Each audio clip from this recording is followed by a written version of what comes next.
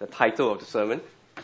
Right, it says, what should you expect? Now, this sort of phrase is more commonly used of books for maybe young parents who have had their first child. What should you expect of your child, in his first year? It's the sort of thing that you might say to a couple that's getting married. What should you expect in your first year of marriage? So, Zhen Yang was telling me at the stag party he went to, one of the advice given to him was, it's all going to be downhill from here. What should you expect? You should expect that. Okay, but that's not what we're talking about, parenting or marriage. Rather, we are asking, what should you expect from the people who do Christian ministry amongst you? Okay, and I'm not just talking about, Andrew and myself, not just talking about the elders, the deacons, Nick, we're talking about all of us here who in one way or another is involved in Christian ministry. Right, so the Sunday school teachers, the youth leaders, the music ministry people, Mosaic leaders, Batam mission regulars, your Bible study leaders, all of us in one way or another, we are involved in Christian ministry. So what should you expect of the people who are doing Christian ministry?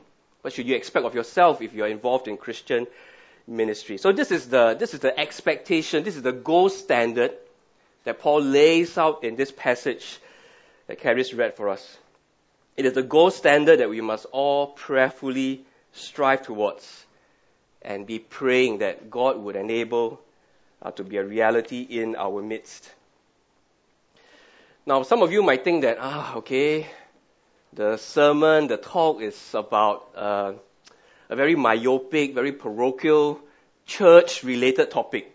What does it have to do with my real life in the real world out there? Right, we come to church and we're just talking about church things.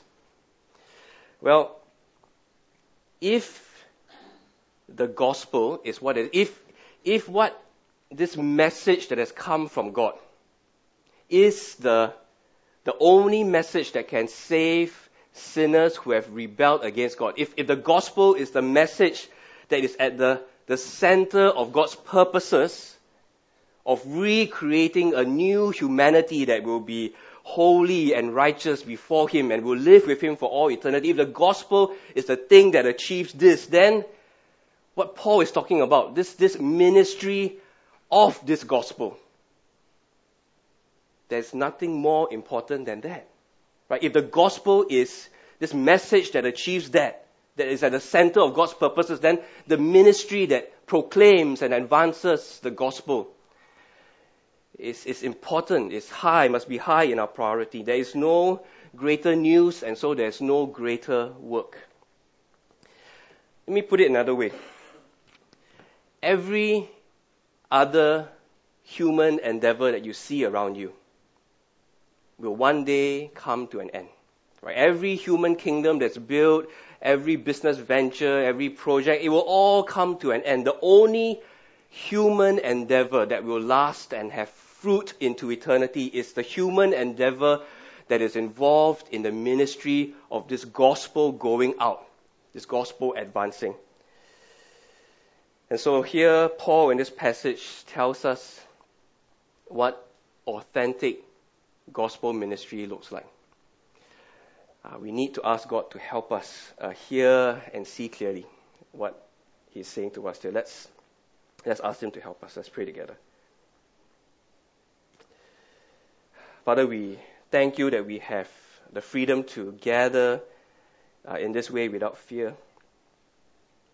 We thank You that in so many parts of the world where our fellow believers do gather in the fear of persecution, Father, that very presence of people gathered show the reality of the work that You are doing in this world. Just as we look around us, the people that You have brought here, the people who believe what You have done in the Lord Jesus, is evidence of You working in our midst. So, Father, because we are confident You are at work, we come to You now and pray that You will help us see be challenged and be convinced of what you have to say to us in this passage. We pray this in Jesus' name. Amen. So you see in your outline that I've broken passage into 3 points. I've tried to use the same letter to begin each word: motivation, manner, model. But I want to say that it's just a guide. Because Paul is speaking with so much emotion here, it's hard to put his thoughts into clear sections. Okay, so I've done my best, and I've put the first section as motivation. That Paul's motivation in true gospel ministry is to please God. Now we need to realize that Paul did not set out, right? He didn't wake up one morning and say, okay, I'm going to write a letter to the Thessalonians and I'm going to tell them, okay, I'm going to give them a manual on what true gospel ministry looks like. Okay, you look at verses 1 and 2. Right? He says to them, you know, brothers and sisters, that our visit to you was not without results. We had previously suffered and been treated outrageously in Philippi, as you know. But with the help of our God, we dared to tell you his gospel in the face of strong opposition. Now what Paul is doing is he's recollecting what happened when he and his team first went into Thessalonica, which was the account recorded for us in Acts 17. Okay, which is crucial to understanding the letter of 1 Thessalonians. We need to know what happened when Paul first arrived in Thessalonica. And as we saw in our responsive reading, Paul arrived there, and his custom was to go to the synagogue. Right? Over 3 Sabbath days, he proved from the scriptures. And the result was, right, you see there, some Jews who were in the synagogue, they believed Paul. And then Luke goes on to say, a large number of God-fearing Greeks. So these are not Jews, these are Gentiles, but these are God-fearers. They worship in the synagogue as well. They believed a Jewish God, but they were not Jews. But these large number of Gentiles heard Paul and believed him. And so what was once a synagogue full of prominent Jews and, prominent Greek-fearers and prominent women, after Paul came through and preached, some Jews left, and then a large number of the Gentiles who were once here in the synagogue, they also left. And then a prominent women. Why are these women prominent? They are prominent because they are most likely rich dames. Okay, they are wealthy women. And these wealthy women who once sponsored our synagogue camp, who once sponsored the ACM, annual synagogue meeting, ASM, the buffet, they also left. And they follow Paul now. Okay, and so you see this resulted in a lot of opposition while Paul was there. And we didn't read verse 10, but verse 10 tells us in Acts 17 that as soon as it was night, the believers sent Paul and Silas away to Berea.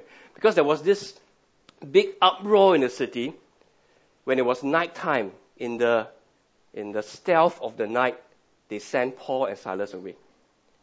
And so what Paul is doing in 1 Thessalonians, when he's writing to them, he's dealing with what those jealous Jews still in Thessalonica, that they must be slandering him and his ministry. They must be saying to these Jews and Gentiles who had converted, who had left the synagogue, they must be saying, hey, why are you believing that con man? No, he's just this religious charlatan who has come for a few weeks and then disappear in the middle of the night. Why were you believing him? He was just here for the money. He was just here for your praises. He was just here for his reputation. He had impure motives. On and on, they were slandering him. And so Paul knew this because in chapter 3, we'll know that he sent Timothy to the Thessalonican church. And Timothy had come back to Paul and must have reported to Paul what these jealous Jews would have been saying of him and his ministry. And so Paul, in chapter 2, he is mounting a defense. He's not just writing, a manual on what Christian ministry. No, he is defending his ministry. And the reason why he's defending his ministry is not because his ego is hurt. It's not because he feels, these people have tarnished my reputation. No. It is because he knows that if his ministry is cast into doubt, then his message is cast into doubt. and then the health of the church potentially can be, made unsound. And so he's not so concerned, primarily about his own ego and reputation, but he's concerned about the truth of the message and the health of the church. Because if he's not a qualified messenger, then the message is cast into doubt. It's just like if it wasn't a qualified sushi maker that made your sushi. Okay, it's fine. If the fish is fresh, I'll still eat it. But if you ever find out that it was not a qualified parachute maker that made your parachute, I doubt you will jump out of that plane. And so Paul is concerned that the Thessalonian Christians, they don't give in to what these jealous Jews are saying of him. And so in this passage, he is defending himself, defending his ministry, so that the message and the health of the church can be defended. And so he says in verse 3, "For the appeal we make does not spring from error or impure motives, nor are we trying to trick you." No, it's a true message. And we didn't come with impure motives. The word for impure motives have to do with, in the sexual arena. And so the jealous Jews might have been saying, you see all these prominent women who once sponsored our church camp, our synagogue camp, now they've left with Paul. Paul must have used some, impure motives to get them to follow him. But Paul says, no, it wasn't with impure motives. We weren't trying to trick you. See, on the contrary, verse 4, we speak as those approved by God to be entrusted with the gospel. Okay, this is a dense sentence. Okay, he says we are approved by God and we've been entrusted with the gospel. Now, what does it mean when Paul says he has been approved by God? Well, the thing that helps me is to turn to 2 Timothy. So just, a few pages on from 1 Thessalonians, you will find Paul's letter to Timothy, his second letter that we have in the Bible, to his prodigy, Timothy. In chapter 2, verse 15, Paul says to Timothy, it's the older man saying to the younger man, "Do your best to present yourself to God as one approved." Okay, same root word, as one approved, a worker who does not need to be ashamed and who correctly handles the word of truth. So what it means to be approved, in Paul's mind, is to be approved because he correctly handles this book. Right? He's not teaching it erroneously. He's not teaching it with the motivation to trick people, make it sound easier, promise things that's not in this book, but he is approved because he handles this book faithfully. So because he handles this book faithfully, therefore he is entrusted with the message of the gospel. Because he handles this book faithfully, he is now a steward entrusted with the main message of this book, which is the message of God, the message of the gospel. So that's why he says we are approved, we've been entrusted. Because he knows this, that's why he goes on to say in end of verse 4, we are not trying to please people, but God, who tests our hearts. So because he knows he's approved, because he knows he's a steward of this gospel, he says his main motivation is to please God. It is so clear, right? So obvious that our main motivation must be to please God. But we so often get it just the opposite. Right? So often the way we are motivated is that we are not trying to please God, but people who don't know our hearts. Paul says we are not trying to please people, but God who knows our hearts. But so often we are trying to not so much please God, but please people. People who don't know our hearts. So it's easy to please them. Right? You just say the right thing, do the right thing. They don't know your heart, but it's easy to try and trick them, to try and please them. Right? See, in one sense, it's understandable why we would do this. Because the people, the person is right in front of you. You know, the facial expression change. If they don't like what you are saying, they could actually do something against you. It's so easy to fall into that trap of trying to please people rather than God, because the person, these people, they're in front of you. They can have some influence, they can have some effect on you. There can be something they do to you or say about you.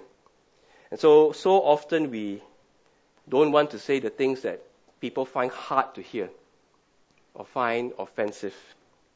So it's so understandable. But on the other hand, if we really think about it, if we really believe what this book says about God, about who this being is, who created us and created all that we see around us, this being who is so holy and magnificent and powerful,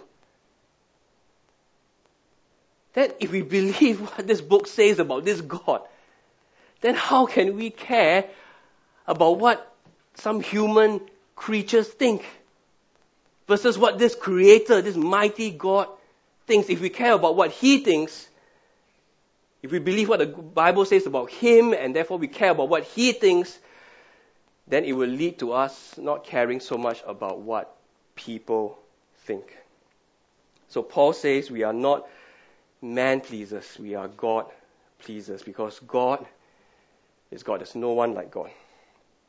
And so he goes on to say in verse 5, you know we never use flattery, nor did we put on a mask to cover up greed. God is our witness.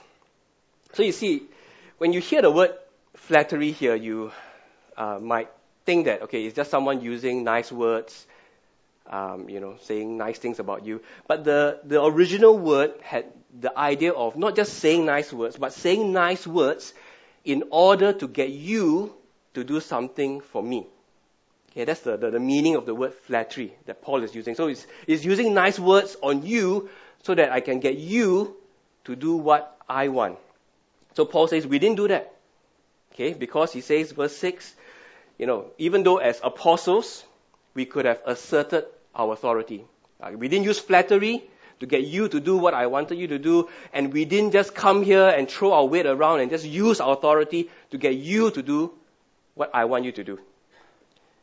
But in verse 7, beginning of verse 7, he says, instead we were like young children among you. And I think the idea there is, just as a young kid will not go to the mother and say, hey, mom, wow, did you get your hair permed today? Whoa, you look 10 years younger. Now, can I have a lollipop? Now, the kid doesn't do that. Okay, so I think that's the idea that Paul has when he uses this metaphor. He's just coming, speaking openly, speaking plainly, like a young child. He didn't use flattery. He didn't just throw his weight around. But I think the main point in this first section is Paul defending his ministry, saying, no, I didn't do it for monetary reasons. I didn't do it to trick you. I'm doing this to please God. And then he moves on to the next section. And just as he used the metaphor of a young child, he moves on to another family metaphor, a nursing mother. And so he says his manner, his conduct to them, his behavior to them was like a nursing mother. Right? He says, just as a nursing mother cares for her children, so we cared for you. Because we loved you so much, we were delighted to share with you not only the gospel of God, but our lives as well. So he says, we didn't just come sharing a message, but we came and we gave of ourselves, we gave of our lives. And one way that he gave of his life, verse 9, is surely you remember, brothers, our toil and hardship. We worked night and day in order not to be a burden to anyone while we preached the gospel of God to you. Now, the practice in those days was that if I am a a teacher, I'm teaching you something, and you are here learning from me, you have the responsibility to pay for my food and accommodation. But Paul, when he came through Thessalonica, he did not want to accept anything from them. Okay, that's why he says, I didn't want to be a burden on you, and so in my spare time, I mean, how much spare time did the apostle have? I don't know, but he was stitching tents, making tents, selling tents. I mean, literally it was tents, okay, so that he could provide for his own food, own accommodation. And so this was an example of how he was so self-giving, like a nursing mother. But the principle that Paul operated out from was that I came not just sharing this message, but I came giving you of myself. I came sharing our very lives with you. Now, whenever I, read this part of the Bible with people, and then, like this whole passage, there's so many things that Paul says about Christian ministry, and just ask people to ask them, which is the aspect that strikes you most? 9 out of 10 times, my students will tell me, verse 8, that Paul did not just share with them a message. It wasn't just, I stand here, you sit there, I speak, you listen, and then bye-bye. No, there was a sharing of lives. There was a giving of himself. And that's something that always challenges me, challenges the people I read this passage with. And one example I can think of is when we were in Australia, this semi-retired pastor and his wife that we had a great privilege of working with, Brian and Judy. There was this time that this Brazilian exchange student who was learning English in Australia came to our church. And when Brian found out that he was looking for a place to stay, he told me that he said to his wife Judy, we have to let him stay with us. I mean, I can't just, know that this person has no place to stay and know that I have an extra room in my house and not offer that to him. And so what started out as, 1 week, a few days, turned into months of Fernando from Brazil staying with Brian and Judy. And it was such a blessing to all that were involved. Fernando learned so much because he was there in Brian and Judy's home observing a godly man how to treat his wife. And now Fernando is married, and I'm sure a lot of the lessons he learned from Brian, he's able to model out. And that's the impact. Brian didn't just stand there and say words about how to be a husband, how to be a Christian man, but because he shared life with Fernando, Fernando's life is forever changed. You see, Paul understood he had to share lives and not just a message, because he understood that his life is no longer his own. So it's not up to him to keep it to himself. He had to give of his life because he knows his life is no longer his own. And I remember this thing that I read in Prodigal God by Tim Keller. And Tim says that some years ago he met a woman who started coming to his church. And this woman had been from a church that didn't teach the Bible properly, that always taught about how God accepts them only if they are sufficiently good and ethical. But she had never truly heard the message of grace, of God freely accepting us because of Christ. And then when she began to hear about the true message of the gospel, her response was, this is a scary idea. Scary idea. And so Tim Keller asked her, what do you mean? Why do you use this word scary? And her reply was, she said, if I was saved by my good works, okay, if I came with good works and God looked at my good works and saved me because of that, okay, then there would be a limit to what God could ask of me. There would be a limit of what God could put me through, because I would be like a taxpayer with rights. I would have done my duty, and now I would deserve a certain quality of life. But if it is really true that I am a sinner saved by sheer grace at God's infinite cost, then there is nothing he cannot ask of me. See, she could see immediately that the wonderful, beyond belief teaching of salvation by sheer grace had two edges to it. On the one hand, it cut away that slavish fear, because God loves us freely despite our flaws and failures. Yet she could also see that if Jesus really had done this for her, she was not her own, because she was bought with a price. So because Paul has understood the true message of the gospel of sheer grace had so gripped him, he knows that he is not his own. His life is not for him to preserve and to keep for his own doing. And so part natural to his ministry is the giving of himself, and not just a performing of a duty, not just a saying of words and transmitting of information. It's a giving of himself. And so I think the reason why we don't do it more is because we must be entertaining the notion somewhere that our lives are still our own. It is still ours. But for the authentic gospel messenger, gripped by the sure grace of the gospel message, we must know that we are no longer our own. And so that's why Paul, like a nursing mother, cares and shares his life with them, and he reminds them of that. And he moves on to his third, metaphor from the family, and how, like a model, he models to them like a godly father. He says in verse 10, "You are witnesses, and so is God, of how holy, righteous, and blameless we were among you who believed." Now, some commentaries are right. They try to say, okay, holy means this, okay, righteous means this, and blameless means this. Okay, in one sense, there's some truth to it, but we must recognize that Paul is trying to get a point across, and that there's no real sense trying to make too much of a distinction between these three words. Paul is just piling up the words. You are witnesses, right? Don't listen to what these jealous Jews have to say about us.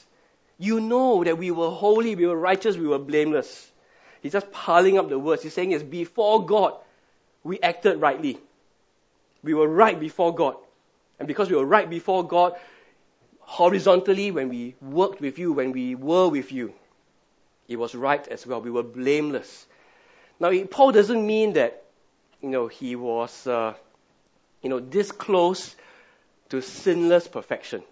Paul does not mean that, authentic gospel ministry, the gospel ministers are this close, one whisker away from being perfect. No, he does not mean that.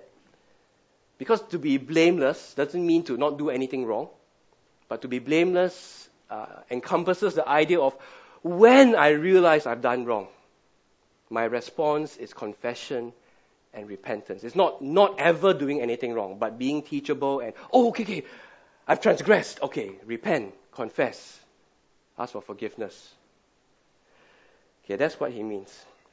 And then he moves on to say in verse 11, "For you know that we dealt with each of you as a father deals with his own children, encouraging, comforting, and urging you to live lives worthy of God, who calls you into his kingdom and glory." Right? Say, like a father, I challenged you, I urged you, I exhorted you to live lives worthy of God. So you see what has happened here? Paul says implicitly that he has modeled what that worthy of God life looks like. And he, upon that model, encourages them to also imitate the model he has displayed before them. Now, F.F. Bruce has said, because Paul realizes that only if they have conducted themselves in a manner worthy of the gospel which they proclaim, could they reasonably expect their converts to live in a manner worthy of the gospel which they received. See, Paul knows that. And so he has modeled, and therefore he has exalted them to live lives worthy of God, just as he has done. Now, isn't this a most compelling vision of Christian ministry? It is at once compelling, but at the same time humbling. Because, I think I should have said this earlier, but I don't live up to this. None of us do. And so that's why this is an ideal that we must be constantly praying and striving towards. We must not accept anything less. So it is at one hand a compelling but also a humbling vision of true gospel ministry. Because you see, only the authentic message of God. Okay, and this is a phrase that he uses throughout this passage, the gospel of God. Gospel of God. See, only that authentic gospel of God, because it is authentic gospel of God, it will then come with the true power of God. It is only that message that comes with that power that can transform sinners into anything close to what Paul is describing here. Messengers that is like that. And so, for those of us who are involved in Christian ministry, when you do fail, when I fail, it is not ultimately about gritting our teeth and trying harder, but it is ultimately about running back to that message that we have been entrusted with. Not so much to just tell it faithfully, but to faithfully apply to ourselves, because we need to hear it. We need to be gripped daily and more deeply with what the gospel is. Because only that gospel can make us authentic gospel ministers. Now I want to tell you that Paul is saying, he's coming here saying that you can trust the message because I am an authentic messenger. Now there's one piece of caution I want to say at this point. There are some people who come to church, and because maybe they come at this time where they witness a failing of a leader, of a Christian leader. And so this Christian leader failed. So how can I now trust this message? Right? And then, as you know, some people, they just leave because of that. But I want to say to you, don't just look at the leaders that are around you. Because ultimately, you can look at the leader that is before you in this passage. That Paul, as the authentic messenger of the gospel, he is saying here that his motivation was to please God. His manner was like a self-giving nursing mother. He was like a father who modeled that godly life. He didn't just speak it, he modeled it as well. And so you don't have to rest your ultimate confidence in the leaders around you, because we might fail you. Because ultimately you can rest it on the passage before you. That this messenger, Paul, he was authentic. And you can trust his message, which is contained in this book. Now, as a way of concluding, while I said that what you should expect from Christian ministers, and I made it broad because it is broad. Christian ministry, all Christians in one way or another, we are involved in Christian ministry. But there is also a sense in which the people that you have specially appointed to this task, namely Andrew and myself, what should a sane, a biblically minded, a healthy congregation, what should a sane, biblically minded, sound and healthy congregation, what should they expect? What should you expect from the people that you appoint as your pastors? Well, you should expect something like this. Now, it's on the slides, and it's something that I've adapted from Eugene Peterson's book. And this is what a sane, biblically minded, healthy church, okay, it'll be up here on the screen, what you should say to the people that you appoint as your pastors. So the way I've done it is like responsive reading. You read the yellow, I'll read the white. So that, I think it's too long for you to read on your own, and if only I read, then okay, it's a bit too long. So we read it responsively. But this is what you should be saying.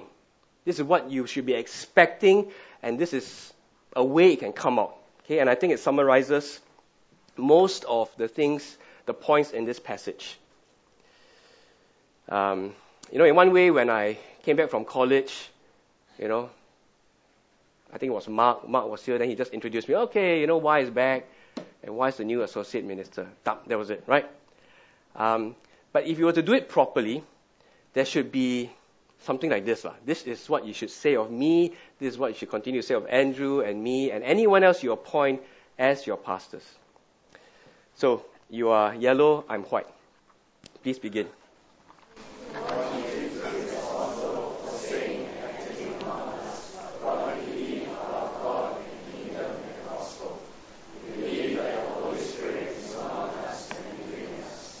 We believe that the invisible is more important than the visible at any one single moment and in any single event that we choose to examine. We believe they are part of what God is doing in His world as we sing our praises, listen, believing to God's word, and receive the sacraments. We believe the most significant thing that happens or can happen is that we are no longer dismembered, but are grafted into the resurrection body of Christ.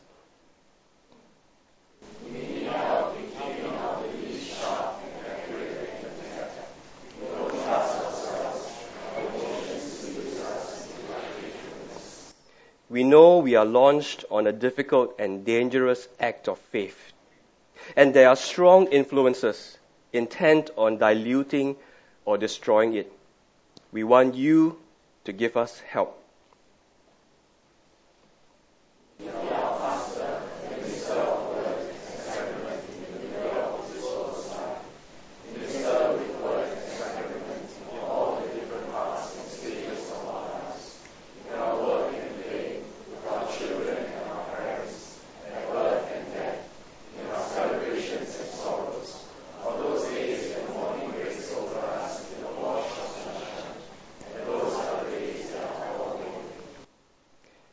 This isn't the only task in the life of faith, but it is your task.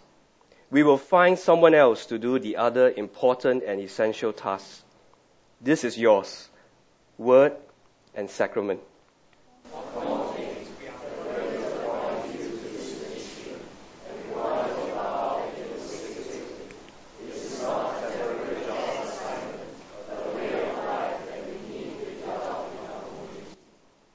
We know you are launched on the same difficult belief venture in the same dangerous world as we are.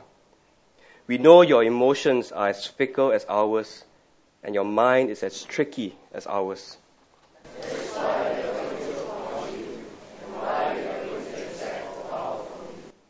We know there will be days and months, maybe even years, when we won't feel like believing anything and won't want to hear it from you.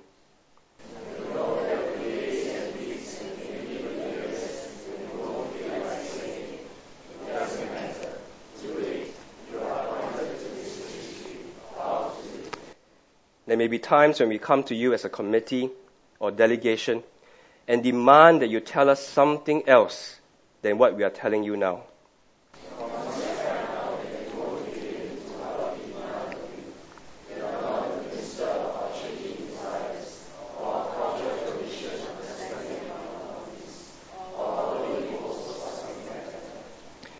There are many other things to be done in this fallen world, and we are going to be doing at least some of them. But if we don't know the foundational realities with which we are dealing, God, kingdom, gospel, we are going to end up living futile fantasy lives.